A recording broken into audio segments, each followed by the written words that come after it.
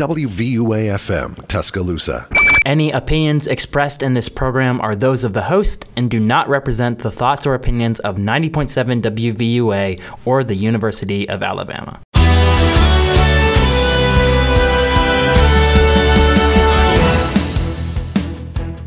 Hello and welcome to Season 3, Episode 3 of Pulse of the Nation. I'm Brandon Vick. This is a place to get the hottest political stories from local, state, and national sources. We are going to start off national. So if you remember, all the Burisma stuff, the House Republicans are going to impeach, they're going to impeach Joe Biden for this because Hunter Biden has connections to Burisma and there are allegedly bribes being put in the situation.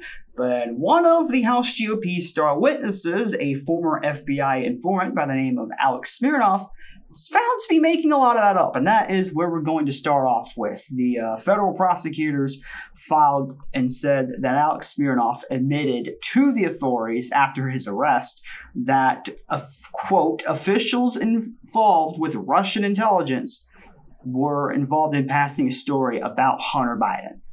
Yeah. That is not great when one of the House GOP star witnesses against Joe Biden and Hunter has extensive contacts with the Russian intelligence agencies that would, include those who help run overseas assassinations. And yeah, that's not great. Not great. There was another one who was described as a high-ranking Russian Foreign Intelligence Service officer. Not great when the resist-libs who have been screaming Russia, Russia, Russia for the past 8 years. Not great when they turn out to be partially proven true. At least personally for me, I don't like it when the worst fears about, foreign interference in a presidential election, or any U.S. election for that matter. I do not like it when that turns out to be partially true. Now, granted, Alex Smirnoff is a U.S. and Israeli citizen. He's a dual citizen, and he did volunteer. Alex Smirnoff did to turn over his Israeli passport. Federal prosecutors say that he could just get a new passport at any time at a consulate. So, apparently the prosecutors said that in addition to lying about the whole Hunter Biden bribe thing, Smirnoff apparently lied about his liquid funds. Apparently he has $6 million in liquid funds, which he didn't disclose to pretrial services. He only told them he had $1,500 cash on hand and $5,000 in a personal checking account. Yeah, not exactly great to lie about that either. That's just going to be more, charges for you as well. But I'll just say my piece on this as far as the political implications of this. It's, again, kind of like the HERE report, which, we're probably going to be talking about a lot in a couple of weeks. It's not going to have much of an impact, I don't think, because, for this particular instance, there's so many stories that are coming out in a particular news cycle that, at least in the immediate future, it's not going to affect really any poll numbers. The only thing this is going to affect is James Comer having massive egg on his face, because this is your star man, and your star man is apparently a Russian asset who has been making a lot of the stuff that, y'all are using in your impeachment, proceedings. He made it all up. And where do you go from there? House Democrats have already called for Republicans to give up the goose. Just give it up. You don't have the evidence because the evidence you did have were faked and fabricated by Russian intelligence. So, yeah. Who knows how deep this whole thing goes? Who knows if, foreign intelligence services are going to have much more of an impact than they already have. Who knows what interference they're going to be running, whether they're going to be running AI robocalls, which we'll get to at the end of the podcast for something involving New Hampshire, and, whether they're going to do some of what they've usually done, not just Russia, but China and Iran and some of the other nations, and Israel too, that might have, Saudi Arabia too, that might have somewhat of an interest in trying to determine who will be the next president of the United States for their own purposes. And we'll see where that goes from there. And, we'll see how much egg, Jim Comer gets on his face. I don't exactly think it'll be much amongst the Republican base, but as far as Democrats are concerned, they view this impeachment as nothing more than a hoax. What isn't a hoax is Donald Trump's legal fees. His legal fees could probably cover about 5 of the production rooms in which we use to record the podcast. Yeah, well over $400 million that he has to pay in settlements. There's 2 settlements to E. Jean Carroll in regards to defamation that total over $90 million.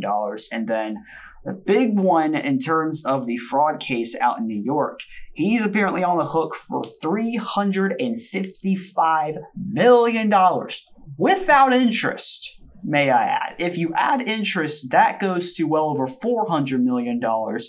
And I believe, in terms of the total legal fees, over $500 million. Now, it came out recently that a New York judge by the name of Arthur Engoron is not going to delay the enforcement of those penalties. Trump's legal team asked them to push it back by 30 days. That Engoron pretty much dismissed, flat out, basically saying they failed to justify any basis for a stay. So, the interest part of it is that $87,000 in interest get added to that amount each day on top of what has already been added. So, every day you're not paying the settlement, boom, another $87,000. That's more than what a lot of us make in a year, mind you. So, this isn't some, drop in the bucket. I know Donald Trump is rich. I get that. He's not that rich, though, which it becomes very apparent when you look at some of his campaign activities. When you look at the RNC, when you look at the Save America PAC, and all of the other things that Donald Trump has been using to fundraise, that fundraising, oh dear God, it is, I'll be honest, it's terrible. As far as January 2024 cash on hand goes, what I mean is that at the end of January and at the start of February, the Biden campaign, I think, had $130 million cash on hand. You know how much the Trump campaign had? Just $30 million. $30 million cash on hand. And which is compounded by the fact that, the Trump campaign has been paying a lot of these legal fees, which, that is, I think, one way to pay off the massive legal fees. Just get your campaign supporters to do it. Some of whom are donating 10, 15, 50, 100. Some of them are donating significant chunks of their savings into your campaign. And I'm going to be completely honest, I don't think this is a good way to run a campaign, which the polls have you up. But is that going to be the case when you're not able to run as many ads as the Biden campaign is? Because let's just talk about the legal fees for a second. As far as the January expenditures go, as far as just January 2024, legal fees went for over 20%. In fact, probably over 25%. Of the entire Trump campaign's expenditures in regard to January 2024. Of the roughly $15 million spent by Trump's 2 main committees, $3.7 million went to his legal fees. And these aren't for the settlements. These are just to pay your lawyers, who you're paying top dollar for these lawyers. These lawyers that, by the way, they must not be doing a very good job if you have over $400 million in settlements you have to pay. But essentially what's been going on is that these campaign committees are having to give each other refunds. You're moving money around. And it's just what is going on at the Trump campaign? And I think I've covered it recently. The whole, the Republican Party isn't doing too hot in regards to cash on hand. It's not going to get much better if Trump's plans for the RNC come to fruition, because I think I discussed earlier that Ronna McDaniel is going to be on her way out as RNC chair, and Donald Trump's handpicked choice to replace her is Michael Whatley, the head of the North Carolina GOP. And you know who the co-chair is supposed to be? Laura Trump. I cannot pretend to be serious about that. Just give me a bit of applause for a second. Laura Trump. Seriously? Really?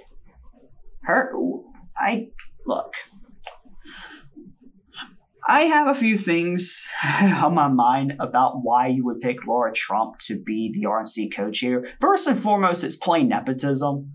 I was like, oh yeah, you're just making the Republican Party the literal party of Trump if you just staff it with your family members. Like, yeah, but totally. That's a great way to run one of the two major political parties in this country. And also, Laura Trump expressed interest in the RNC helping to pay Trump's legal bills. Again, the Biden campaign has nearly over $100 million more cash on hand than you. That's not even including the Future Forward PAC. That's not even including the dark money that they have. So it's probably a lot more. And oh yeah, guess what? The Future Forward PAC has already committed $250 million to run ads in the 7 swing states. You know, in Arizona, in North Carolina, in Nevada, in Georgia, Wisconsin, Michigan, and Pennsylvania. They're going to be running those for months. Getting up all the TV markets that you got. You're going to be running that. How is the Trump campaign going to respond? It's like, yeah, who's going to take up more of the TV time? Especially because the Biden campaign has been raising significantly more money than the Trump campaign. These aren't even just the leadership PACs or anything like that. We're just talking about the campaigns themselves. Like, as far as Trump goes, what? You're raising less than $14 million. Yeah, Joe Biden's raising $42 million. As far as, if you combine it with the DNC, compared to less than $14 million if you combine it with the RNC. The RNC, by the way, having the least cash on hand, true cash on hand, and adjusted for inflation it has had in 2.5 decades. This is a presidential election which, by all odds, you should be favored to win. But your nominee is Donald Trump. And I've thought this for months. Yeah, Joe Biden is not a particularly strong incumbent, but I believe Donald Trump is so weak of a challenger, has so many liabilities, that the Democrats might just win that election by default. It's just the homage that people might not like Biden, but they hate Trump. And I'm not just talking about a lot of the Democratic base voters who are lukewarm at best in regards to Joe Biden. I'm talking about the swing voters. Your moderate, white, college-educated, suburban voters in Mesa or in Rockingham County, New Hampshire, or in, Cabarrus County, North Carolina. That, they might adore Nikki Haley. Like, they vote for them for her in a Republican primary. And we have one that's going to be coming, on the day that this podcast gets released. South Carolina Republicans are going to be voting in that primary. And Donald Trump is going to clean Nikki Haley's clock. He's probably going to win by over 30 points. And he's probably going to win every single county, too. Like, I know Nikki Haley usually wins, one county, but she didn't in Nevada when she was running against Little Air, and I don't think she's going to win one in her home state. I don't think Richland County is going for her. Sorry. Especially because the South Carolina College Republicans endorsed Trump. Same thing with Clemson. It's over. It is quite literally over for Nikki Haley, but she's still going to fight. And that is going to prevent Donald Trump from being able to collaborate more with the RNC in regards to, joint fundraising committees and all that stuff. Because Nikki Haley's still going to be running. And until Donald Trump gets the necessary amount of delegates to win the nomination, then his campaign won't be able to coordinate with the RNC. And oh yeah, speaking of Nikki Haley, she raised more than you in January.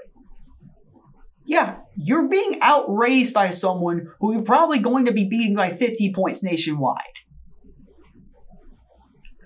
How does that make you feel if you're in the Trump campaign? It should make you feel like you're stuck in a 5-alarm fire situation. Like, people are warming up to your candidate. Donald Trump's favorable ratings are the highest they have been in years partially because I think a lot of voters have short memories. Like, they don't remember a lot of the stuff about the Trump, presidency and all that. The Biden campaign has a lot of money to play around with. You cannot go band for band with them, because they're just going to outraise you. They're going to outspend you probably. Like, they're going to be able to define you to these voters. Say, hey, remember all the crazy stuff you did as president? And here's a lot of the crazy stuff he's going to do if he wins a second term. For better or for worse, Biden is a known quantity. Donald Trump is also a known quantity. But a lot of people have sort of forgotten about a lot of the stuff that he has done as president. If you're the Biden campaign, yes, your candidate's trailing in the polls, but the economic sentiment is going up. You're doing a lot better on that, especially because all the good economic news that have been coming out, not just in jobs, but also the stock market. And you also have a lot of favorable issues that you are going to be able to use in bashing the Trump campaign and potentially getting your poll numbers up and getting favored to win another presidential election. We're going to be talking about that soon. We are going to pivot to Wisconsin, however, because I think this is the biggest news story that we are going to cover this week. There are new legislative maps in Wisconsin. The era of Republicans, having gerrymandered the state legislative maps, state house, I think it's state assembly and state senate there, I'm not sure. But Wisconsin has fair maps. And Tony Evers signed his maps into law in Wisconsin. And what is the composition of those house maps and senate maps? Well, Wisconsin is a purple state, as I think a lot of us know. It voted for Biden very nearly by less than a point. In 2022, it voted for Republican Ron Johnson for Senate by a point, voted for Tony Evers, the Democratic governor, by about 3 points. Very swingy state. For the new Wisconsin House maps, it's a lot of very competitive districts. It's Trump won 50 districts, Biden won 49 of them. So the median district is somewhat to the right of the state, not nearly as the right of the state as it was, say, in 2018. Like, if you've seen some of those stats where Democrats win basically a landslide in the popular vote in Wisconsin, but Republicans get 63 out of 99 seats. Come on. And then what you have now in the Senate, Tony is, I think, Biden 18, Trump 15. Tony Evers won the same 18 compared to the Republican nominee for governor, Jim Michaels. So very competitive maps. Both sides are going to be able to actually win a legislative chamber. Shocking, I know.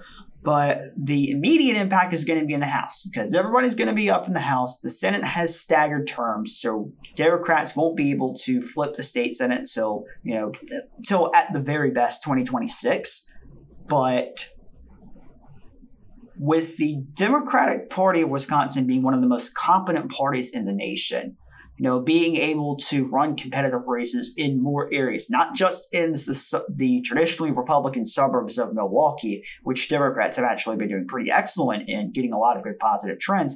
What about the competitive rurals of the state? A lot of the more, blue-leaning districts containing a lot of the southwest of Wisconsin, which you're going to be able to run candidates in. That is something that I think deserves a mention and attention as well, because in more areas you're going to see more TV ads, more ground game, more get out the vote efforts, more presence of a state or local party or candidate that is only going to ratchet the sort of political pressure, in a state like Wisconsin, which is going to be one of the states that determines who becomes president in 2024. And I know there's a lot to say about down ballot effects from up top. What about up ballot effects from down? Because these down ballot candidates, if you run them, if they run really good competitive races, even if they don't win, if they outperform the top of the ticket, they can drag that top of the ticket up with them a little bit too. Because, it's a lot easier if you're squeamish about voting for a Republican candidate for president. It's a lot easier to do that if you have a Republican candidate for state senate. If you have a Republican candidate for U.S. House in a deep blue district whom you really like and who you will want to vote for, then it's much easier to say, okay, fine, I'll vote for the Republican for president too. It goes the same way for Democrats in red districts as well. Like, there is a sort of up-ballot effect that I don't think needs to be overlooked, especially like in the Fox Valley. A lot of competitive districts now in the Fox Valley, in Green Bay, Appleton, Oshkosh, all these particular cities. And again, sorry if I mispronounce any of these names. I'm not a Wisconsin native, far from it. I mean, if I was a Wisconsin native, I'll be completely honest. Probably be one of the more insufferable Packers fans out there, just because of the Super Bowl win a decade ago, and also because of obliterating the Dallas Cowboys thing. But I'm not a Packers fan, and I'm just happy for them that they were able to put up a very good fight in the playoffs as a 7 seed. But that's besides the point. Wisconsin related, yes. Politics related, no. I mean, we're not talking about Aaron Rodgers here or anything like that. I mean, for all I know, he's probably still registered to vote in California somewhere. But we'll also be talking about California and all these other states with competitive House races, and talking about the up-ballot effects as the election cycle goes on. Talk about a lot of these competitive Orange County seats in California and whatnot. But that's the topic for another time. We're still on Wisconsin, and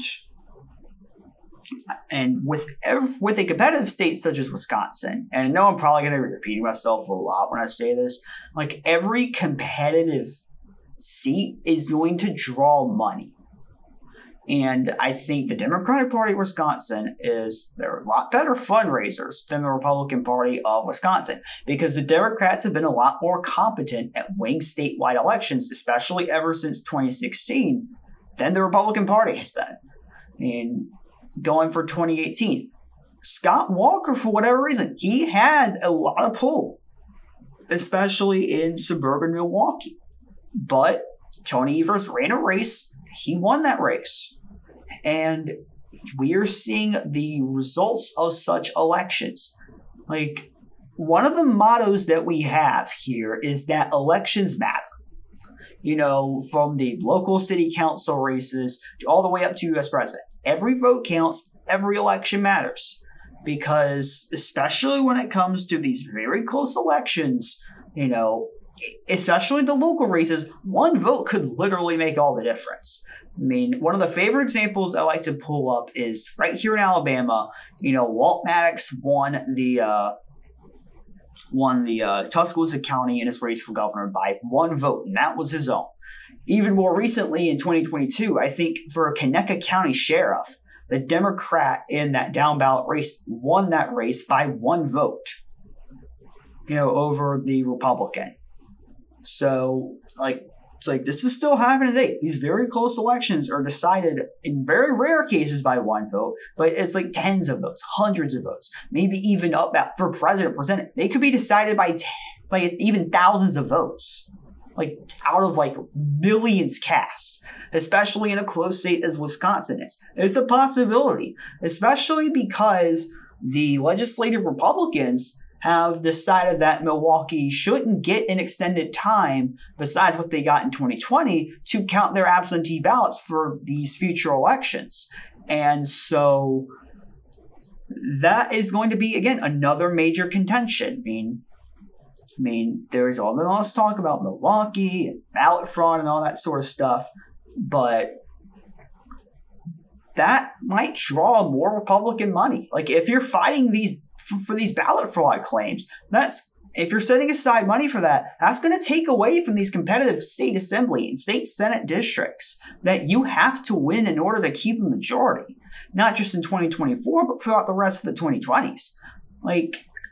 This could be a major problem for a state party which has faded into being, as far as statewide goes, as to being not really a secondary power, but a party that is inferior in competence, that is inferior in strategy in relation to the Wisconsin Democrats. Part of that is because I think the Wisconsin Democrats have had to basically fight 1,000 times as hard as the Wisconsin Republicans in order to win, especially because of the entrenched power the Republicans gave themselves after the 2010 red wave when Scott Walker came to office, and when you had the red map come in Wisconsin that just sort of brutally gerrymandered these state legislative districts for Republicans. You were able to coast for almost a decade. Over a decade, actually, on these uncompetitive, state legislative races, which you could win very easily. You'd hold the majority. You didn't have to do anything. You didn't have to campaign. The seat was won for you. And you basically got to do what you wanted because, look, when the Democrats have to win 60% of the statewide vote in a competitive state as Wisconsin is to even think about winning a majority, that's when that's when that your maps might be a brutal gerrymander. Because you're packing the vote in Milwaukee and in Madison. And the rural vote is distributed, there is bad geography for Democrats in Wisconsin because the rural vote is distributed to such an extent, especially in the south of Wisconsin, in the southwest of Wisconsin, where it's the Republicans will have a slight advantage, but it's not, you're not having 70-30 advantages until you go to the northeast of Wisconsin. You have 60-40, 55-45 advantages, 58-42. It's this sort of thing where, the rural vote isn't that Republican, but the Republicans are spread out in such a way which you could very easily draw 6, Republican, U.S. House districts, where you could draw 60 plus very safe Republican, state assembly districts. You could draw a very safe Republican majority in the state Senate. That is not happening. And what was very interesting is that Tony Evers' maps were passed by Wisconsin Republicans. And the Democrats, except for one of them, actually rejected it. Why would the Democrats reject their governor's maps? Well, let me just say, they trust Robin Vos and the Wisconsin GOP as far as they can throw them. And I'm not sure that you can throw Robin Vos very far. They've seen a lot of what they believe are dirty tricks that he's used to keep power and all that sort of stuff. They just didn't trust him. It's well, why are you passing these maps? Are you going to try and file a lawsuit to delay their implementation? What's going on here? And that's why they rejected it, just because they don't trust the Wisconsin GOP to engage in good faith. But for the Wisconsin GOP, it's well, okay, either we pass Tony Evers' maps or we reject them, let the courts implement a map that's going to put us in a minority in both the state Senate and the state House. And that would be a very bad thing because the court accepted the maps that were implemented and said that the ones that were drawn up by Democratic groups were the most fair. And Tony Evers' maps are not as good for Democrats as those other Democratic drawn maps. So essentially the Wisconsin Republicans are okay, swallow this pill, just so that, you have a decent chance of holding a majority in the state House, and by 2026 still being able to hold a majority in the state Senate. But as far as how this will affect, future contests, again, if you live in a state of Wisconsin, your state has been very competitive for a decade. That's not changing anytime soon. But this is a lot more to do with the down ballot. The Democratic policies now have a chance to be passed. You can fight them on the policy, not just saying, here's what we would do if we were in power. Now you get to say, here's what we will do if we get power. It's not when you have the chance. If for some reason you get power, it's now if we get power. And that, I think, is a very big difference because you get to say, okay, we can actually win a chamber. We can affect policy change.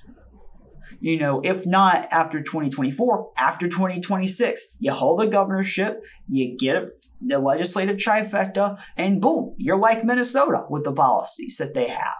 A lot of what was passed by Scott Walker, you can undo that.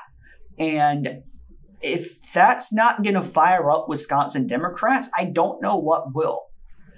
So I think for the back half of the 2020s, it's going to be similar. Democrats are going to be a lot more fired up than the Republicans are, at least in the statewide level, because you're working to undo a legacy, and you have the opportunity to enforce such a radical change in Wisconsin policy that you can get the progressives, especially in Madison, who want to just basically change everything, get the radical changers in. And you can also get the squeamish moderates in the Milwaukee suburbs who don't like the direction the Republican Party is going. So, yeah, very big news out of Wisconsin. Tony Evers has also asked for a challenge to Wisconsin congressional maps. I don't know if that's going to succeed in time for the 2024 elections, but with Mike Gallagher's retirement, if there is a change to the congressional maps, we'll obviously let you know about it.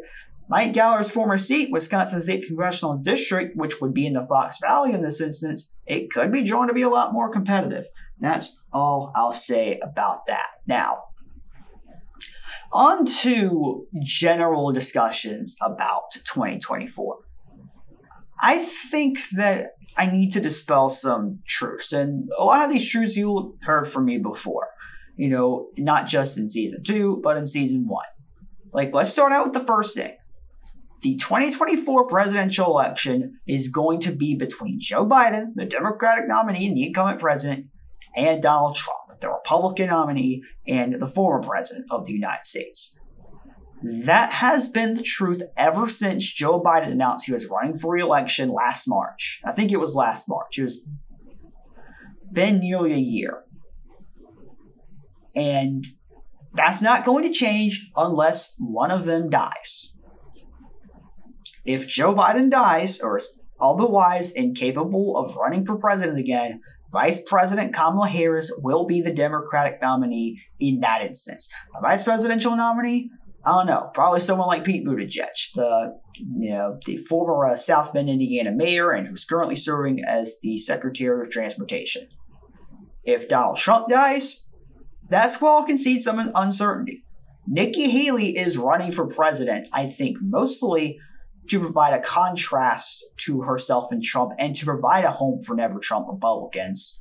But also, if Donald Trump is unable to go to the convention because either, I won't say if either he's jailed. It's if he dies. If Donald Trump dies, then Nikki Haley wants to be in that position to where I have delegates.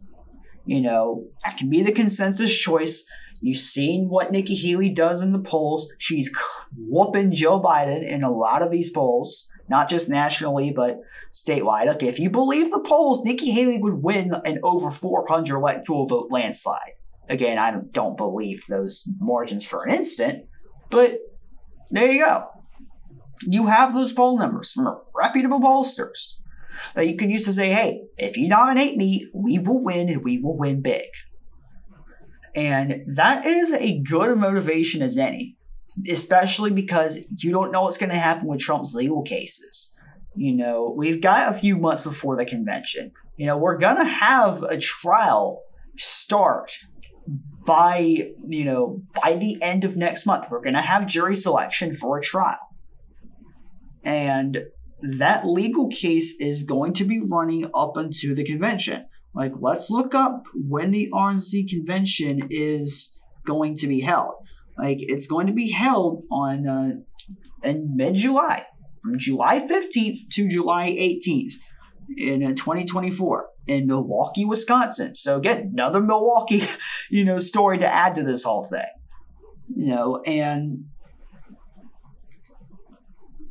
And let's be completely honest. Even if Donald Trump is found guilty, if he goes to jail for whatever reason before the convention, he's still going to be the Republican nominee. You can run from prison. Look up Eugene Debs. He ran for president, I believe, in 1912. Got a decent chunk of the vote from prison. Donald Trump has an iron grip over half of the Republican base. Well over half of the Republican base, I might add. He is the Republican Party. The Republican Party today, it is the party of Trump.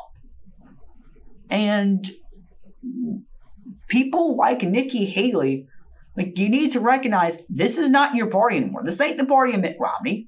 Like, he's gone from the Senate after this year. He's retiring. Boom, done. And now it is the party of Donald Trump. It is the party of Marjorie Taylor Greene. It is the party of a person like a Lauren Boebert. It is no longer the party of a Ken Buck. It is not the party of a Kathy Morris Rogers or Mike Gallagher. Like, this is the party of Harriet Hageman. This is the party of Mary Miller. Like, the Republican Party is a lot more right-wing than it was a decade ago. And I know that a lot of these Never Trump conservatives have wrestled with that. A lot of them, like, you're sticking with the party because, well, we can't have a Democrat in the White House. Some of them just do not like Trump so much that they have decided to vote for Democrats. It's like, well, I didn't leave the party left me sort of thing. That's why Joe Biden won in 2020. Like, getting these swings in Maricopa County, Arizona, and Waukesha County, Wisconsin, and, in Oakland County, Michigan, Montgomery County, Pennsylvania, and Cobb County, Georgia, and Washoe County, Nevada, and all these others with high, suburban populations where you would find these sort of Never Trump Republicans. Like, a lot of them pulled the lever for Joe Biden. And that's what did him in, because of the losses he sustained amongst, college-educated voters, which, heavily populate the suburbs. A lot more than they do the rest of the country, I might add. So, we have to set the tone for what the election is going to be. I think a lot of people in the media are being dishonest right now because they are writing for their peers. Their peers do not want a Biden versus Trump rematch. Neither do the voters. But media journalists, y'all are smart enough to understand that the Democratic base wants Joe Biden and the Republican base wants Donald Trump, for better or for worse. And that whatever fantasies y'all have about Gavin Newsom or Nikki Haley or Michelle Obama or whatever sort of name you want to throw, it's like, oh, well, Biden should drop out and it should go to a contested convention. Let me tell you something. If the Democratic Party does not, if for whatever reason it goes to a contested convention and Joe Biden is not able to serve as president, if for whatever reason he's either decides, I don't want to run for president, or he dies, if Kamala Harris, the vice president of the United States, is not nominated for president in that instance, good luck with turning out the black vote, okay? Too bad the black voter base is the core Democratic voter base. If you are alienating them, good luck with winning Georgia. Good luck with winning North Carolina. They're necessary to win Wisconsin, Pennsylvania, Michigan. They're key to any shot you have of flipping Texas or winning the Senate or the U.S. House. If you pass up Kamala Harris, what does that do to the South Asian vote as well? Like, if you're passing up someone as qualified as Kamala Harris is for Gavin Newsom? Are you kidding me? Like, you really think Gavin Newsom would be a better choice than Kamala Harris? I have to ask y'all. Like, this isn't me trying to analyze anything. This is me asking the media. What are y'all spoken to where you think the Democratic Party, which made South Carolina the first in the nation primary over the objections of New Hampshire,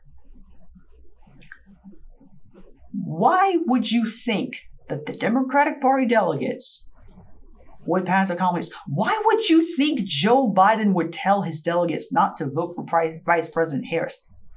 Why? It makes absolutely zero sense.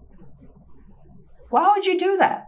If you're going to pass up the second in the command, who is of black, who is of South Asian descent, for a white guy from California, the Democrats would lose in a landslide. That's not something that the Democratic Party is going to do. So be honest with yourselves. And I know some of the ones who want to abandon Biden are at the very least being honest with themselves. Like, they who don't want Biden to run, some of them have come to the reality that, yes, it would be Kamala Harris. And you have to wrestle with the fact about Kamala Harris's electoral pluses and minuses.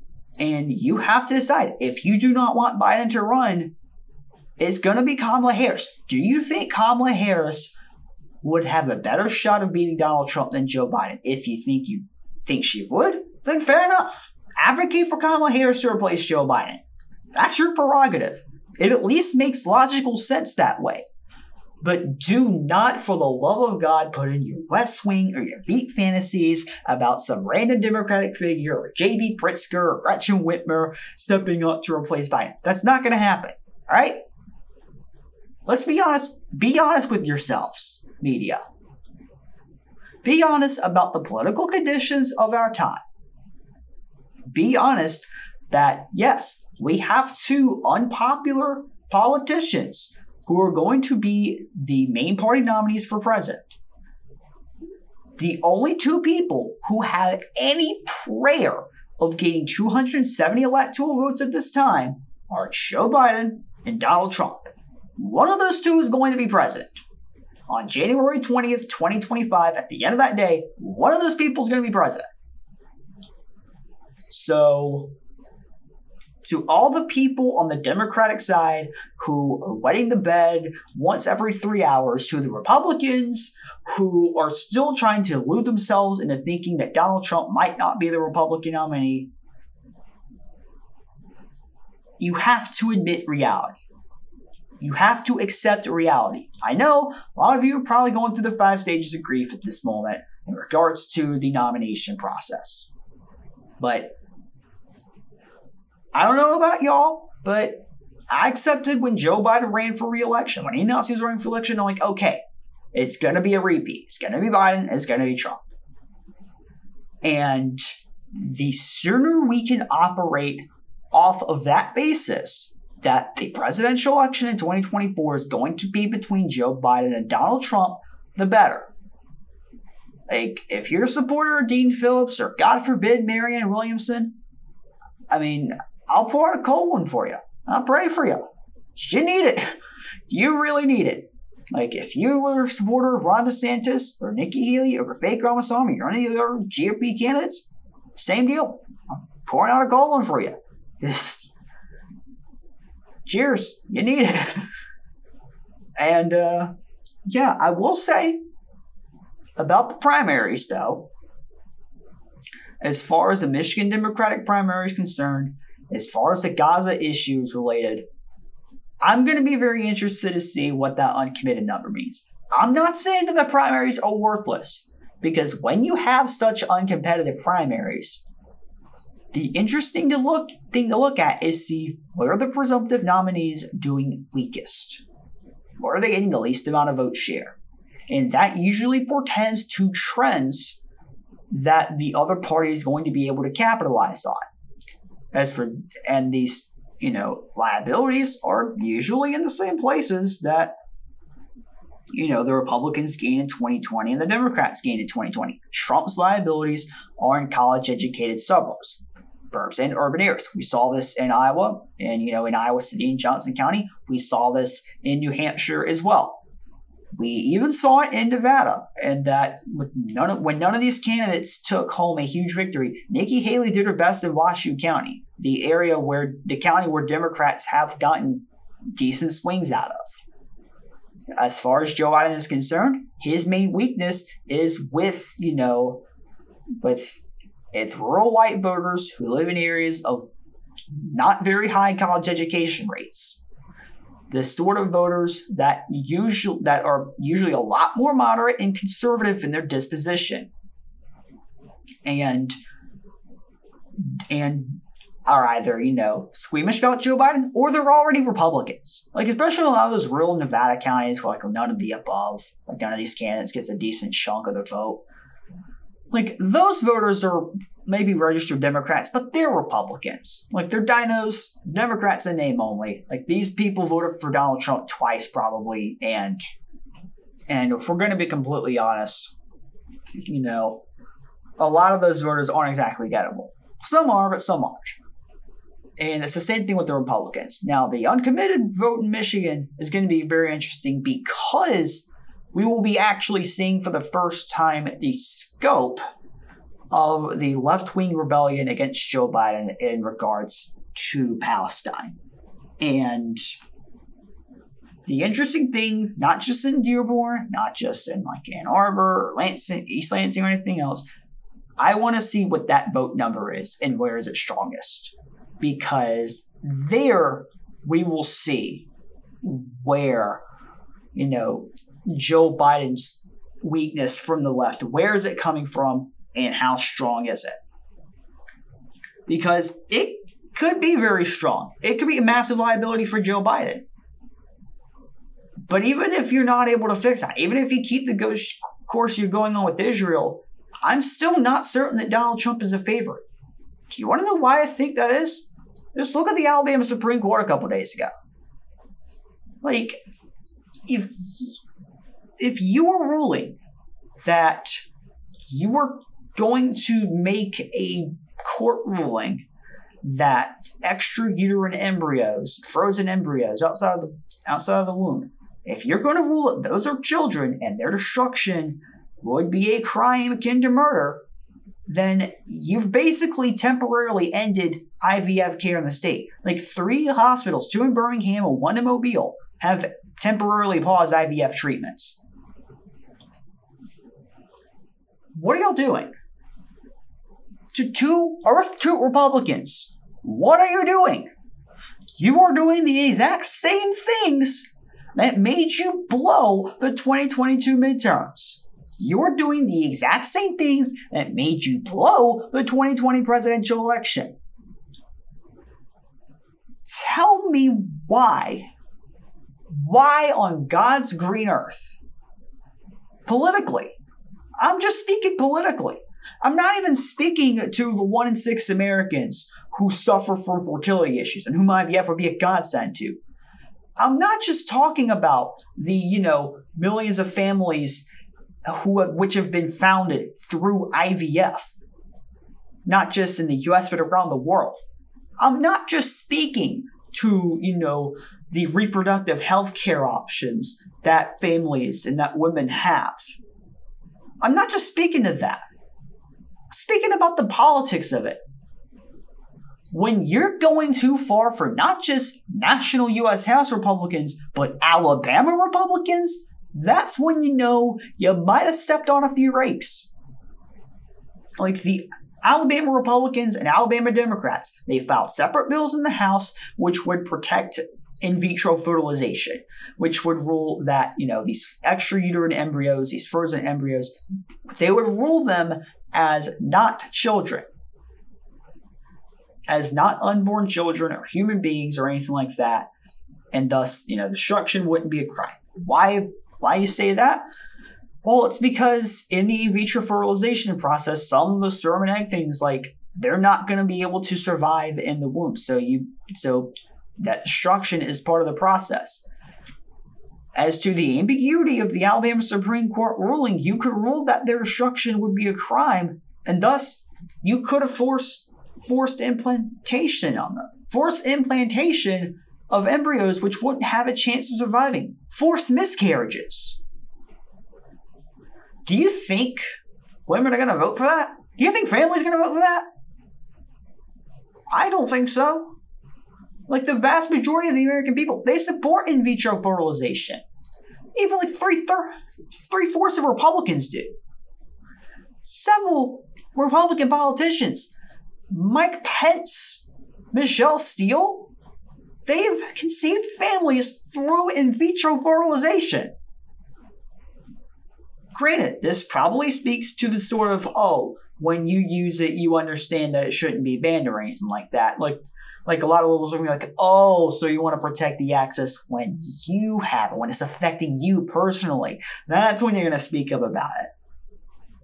But again, it speaks to the reason why the Republicans blew the U.S. Senate in 2022. It isn't just because you nominated candidates that would be less appealing than if I cut off my pinky finger. It's also because, as much as the American public does not like Joe Biden, the American Republic does not like the GOP more, in my opinion. If they like the GOP more, they like the GOP's candidates and branding, Herschel Walker would be in the U.S. Senate, so would Adam Laxalt, so would Mehmet Oz. And probably, potentially, so would Blake Masters. Now, granted, Blake Masters probably loses anyways because he's Blake Masters, but still, that's at least 3 U.S. Senate seats you blew. Granted, John Fetterman also beat Dr. Oz about 5 points. But still, there's multiple U.S. Senate seats you blew because not only did you nominate awful candidates, but the voters, which in a lot of these states, especially Nevada, Arizona, and Georgia, that had electorates that voted for Trump in 2020, they viewed not just these candidates, but the party as too beyond the pale, that maybe just for this one time only, they'll pull the lever for Democrats. And for some of those voters, that one time only becomes 2 times only, then 3 times only, and all of a sudden you're basically a straight ticket Democratic vote. That's just part of what trends are. Go, I allow myself this once, and it's like, oh, I voted for a Democratic candidate the following year, but so I'll vote for a couple more this time out, then I'll vote for a few more the next election, and the domino effect keeps going from there. But I get that Tom Parker, the Chief Justice of the Alabama Supreme Court, I get that he is a Dominionist. I get that he is a Christian nationalist. I get that he follows the 7 mountains of, we should control all these different aspects of the lives. Is that people's lives should all be devoted to God. But Tom, I've got to ask you something. Do you honestly think that banning in vitro fertilization is in any way keeping with the pro-life or pro-natalist movements here in America? Like, have we gotten to a point where the pro-life position is to prevent the conception of thousands of families, thousands of children, tens of thousands, hundreds of thousands, if you go years into the future? Is that a pro-life position? No, it's not a pro-life position.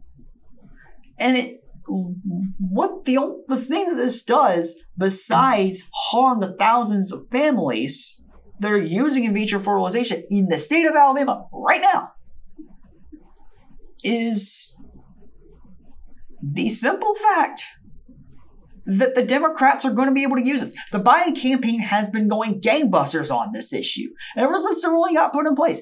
Half the Biden campaign's tweets have been about this ruling. This is going to be a part of their reproductive health and pro-abortion, pro-choice messaging.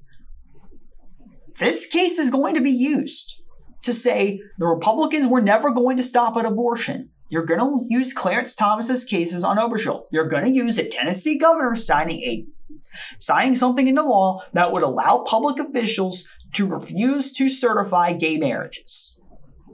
They're going to use these examples as proof that the Republican Party cannot be trusted to be in power, because the Biden campaign and other Democrats are going to say the Republican Party wants to take your rights away. That's what they're going to say. And they're going to have the money spread to do it, by the way. You've got, they're probably going to spend over $1 billion. Not just because of the small money and big money donors that they've got, but also the PACs are just raising a lot more money than the Trump campaigns is.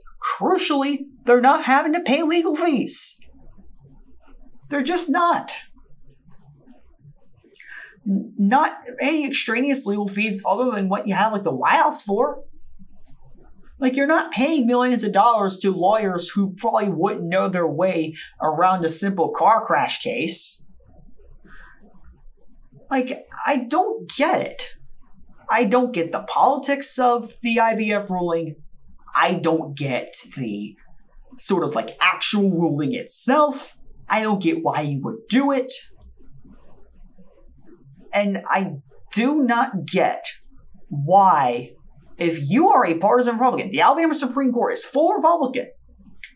If you are a committed Republican who wants to see your party win a competitive presidential election in 2024, why on God's green earth would you do anything that could jeopardize that? Why would you give the Democrats such an issue that they are going to run on for the next 8.5 months? Why? Like, do you think that it doesn't matter because Trump's going to win anyway? Do you think Trump's appointed by God or something? Spoilers. He's not. He could very well lose. And if he does lose, this ruling is going to be why. Or at least a part of it. Oh, also another thing. Another thing in regards to the IVF thing. In regards to the politics of it all. There is a special Alabama State House election on March 26th. About a month out from when this episode is coming out. In House District 10. It used to be Republican. It went for Trump by less than a point in 2020. It is one of the fastest left trending districts, not just in Alabama, but in the nation. Southern Huntsville, Southern Madison. It has Redstone Arsenal in it. Decently cosmopolitan, especially for Alabama. Like, one thing to note about the Huntsville suburbs, like especially like Madison areas like that, they're not like Vestavia Hills. They're not like Mountain Brook. Like, there's a lot less religious there. And they're going to be a lot more social liberal. And this IVF ruling is only going to serve the Maryland Lands campaign. They're going to pounce on this. Like, they were running a spirited campaign against Madison City Councilman Teddy Powell. And as for Maryland Lands herself, she's endorsed by the former Republican representative of that district, Mike Ball.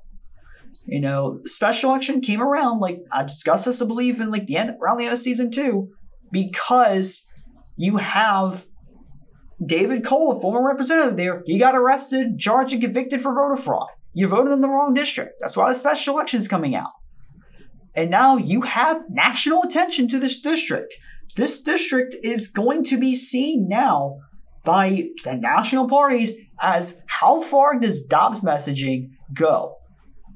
And when you have a ruling from the state of Alabama that says that Republican and conservative judges are going to go beyond abortion in regards to a, anti-abortion agenda, then that's just something that's going to put the Democrats in a much better spot than they were a week ago.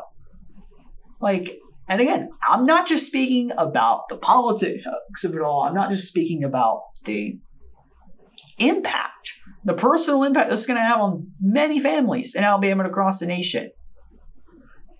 Like we're pulse of the nation. How is this going to affect how both presidential campaigns operate? How is that going to affect how Alabama Democrats and Alabama Republicans operate? Is this going to be one of the catalysts for a revival of the Alabama Democrats in suburban areas? If Maryland Lands wins on March 26th, that's going to send shockwaves throughout the nation. And we're going to be covering that, House District 10 special election for the next month. And when those election results come out, we're going to be doing analysis on the week of that, on the week of that election. And not just for the local or the state, but also the national impacts as well. I do want to end off on somewhat of a funny but also serious story. And I say funny because it involves some of the AI robocalls that we were talking about. So, do y'all remember when there was this AI robocall that was using Joe Biden's voice in New Hampshire saying, "Oh, don't vote in the Democratic primary for New Hampshire. Yeah, don't do that." Well, it turns out we now know who did that. So, it was a man by the name of Paul Carpenter. He is a magician from New Orleans. And he says that he was hired to use AI software to make that imitation. He says that he created the audio using the robocall, but did not distribute it. He says he was in a situation where someone offered him some money to do something and he did it. He said there was no malicious intent. He didn't know how it was going to be distributed. The person who distributed it, the person who hired Paul Carpenter, was Steve Kramer. He is affiliated with the Dean Phillips campaign. He worked on ballot access for him. The problem is the Dean Phillips campaign is like, dude, we might take you to court for this. Like, the Dean Phillips campaign and Dean Phillips himself have expressed outrage. They will never work with him again. They might pursue legal action if these allegations are confirmed to be true. That Steve Kramer used this robocall to sort of try and lower the Biden vote and maybe make Dean Phillips win in New Hampshire, which didn't work. Biden won in a write-in campaign by 40 points, a write-in campaign that he did not even wage. But the thing that's kind of funny about this whole thing about Steve Kramer is who he's worked for in the past. This guy's worked for Kanye. You know, remember with the birthday party when Kanye West ran for president? Yeah. Steve Kramer has worked for dozens of campaigns. Long-time political operative. One of the more recent ones was that 2020 Kanye for President campaign. Apparently, he's going to be publishing an op-ed very soon. By the time this episode comes out, he might have already published it. And granted, there isn't any evidence that the Dean Phillips campaign ever directed Steve Kramer to produce or disseminate that roll call. Kramer was paid a hefty sum, about $260,000 by Dean Phillips' campaign in December and in January. And they were for ballot access work in New York and Pennsylvania, which you have to canvass for the signatures necessary to qualify for the ballot in these instances. The Dean Phillips campaign said that this work included the production and distribution of a robocall that featured Dean Phillips' voice, like his actual voice, not an AI voice. Kramer did get out the vote work and all that stuff, but the Dean Phillips campaign says that if Kramer did have any involvement in these robocalls, he did so of his own volition. So, yeah, I'll end this off by saying something. AI is going to be a huge issue in 2024. If not on the policy matter, it is going to play a big role in determining who gets to be president. Because with the advancement of AI, you know, with this open AI and all these other new technologies, there's going to be AI use either by people affiliated with the campaign or by people who work with the campaign but not of the campaign's volition, who are going to make these AI videos, AI robocalls, and all this stuff. And it's going to be used to create a lot of mass disinformation in 2024, in this presidential election cycle. And these AI things, they're going to be wild. And these lengths that operatives will go to make sure that their candidates win, they're going to go to the max. And I want to warn all of y'all listening now so that y'all are prepared for this in the future. Like, especially around October, do not be surprised if there is a huge AI scandal involving one of the campaigns and like their use to sort of try to lower another candidate's vote totals. Like trying to do disinformation about when to vote, how to vote, and all that sort of stuff. Because remember, people that do disinformation, even if they're joking or half joking or something like that, even if they say they're joking about it, like you can get put in jail for that. And this will be something that we have to watch over this election cycle. Because it's going to come up again, and it's going to come up again, and it's going to come up again. So thank y'all for watching. Thank y'all for listening. Season 3, Episode 3 of Pulse of the Nation. I am Brandon Vick. We will be back next week for our first March edition of Pulse of the Nation. We'll be getting closer to Super Tuesday, and that will be where we cover which states are going to be voting in Super Tuesday, especially in Alabama and some of the primaries that are coming up that way. Thank y'all for listening, and this has been the Pulse of the Nation.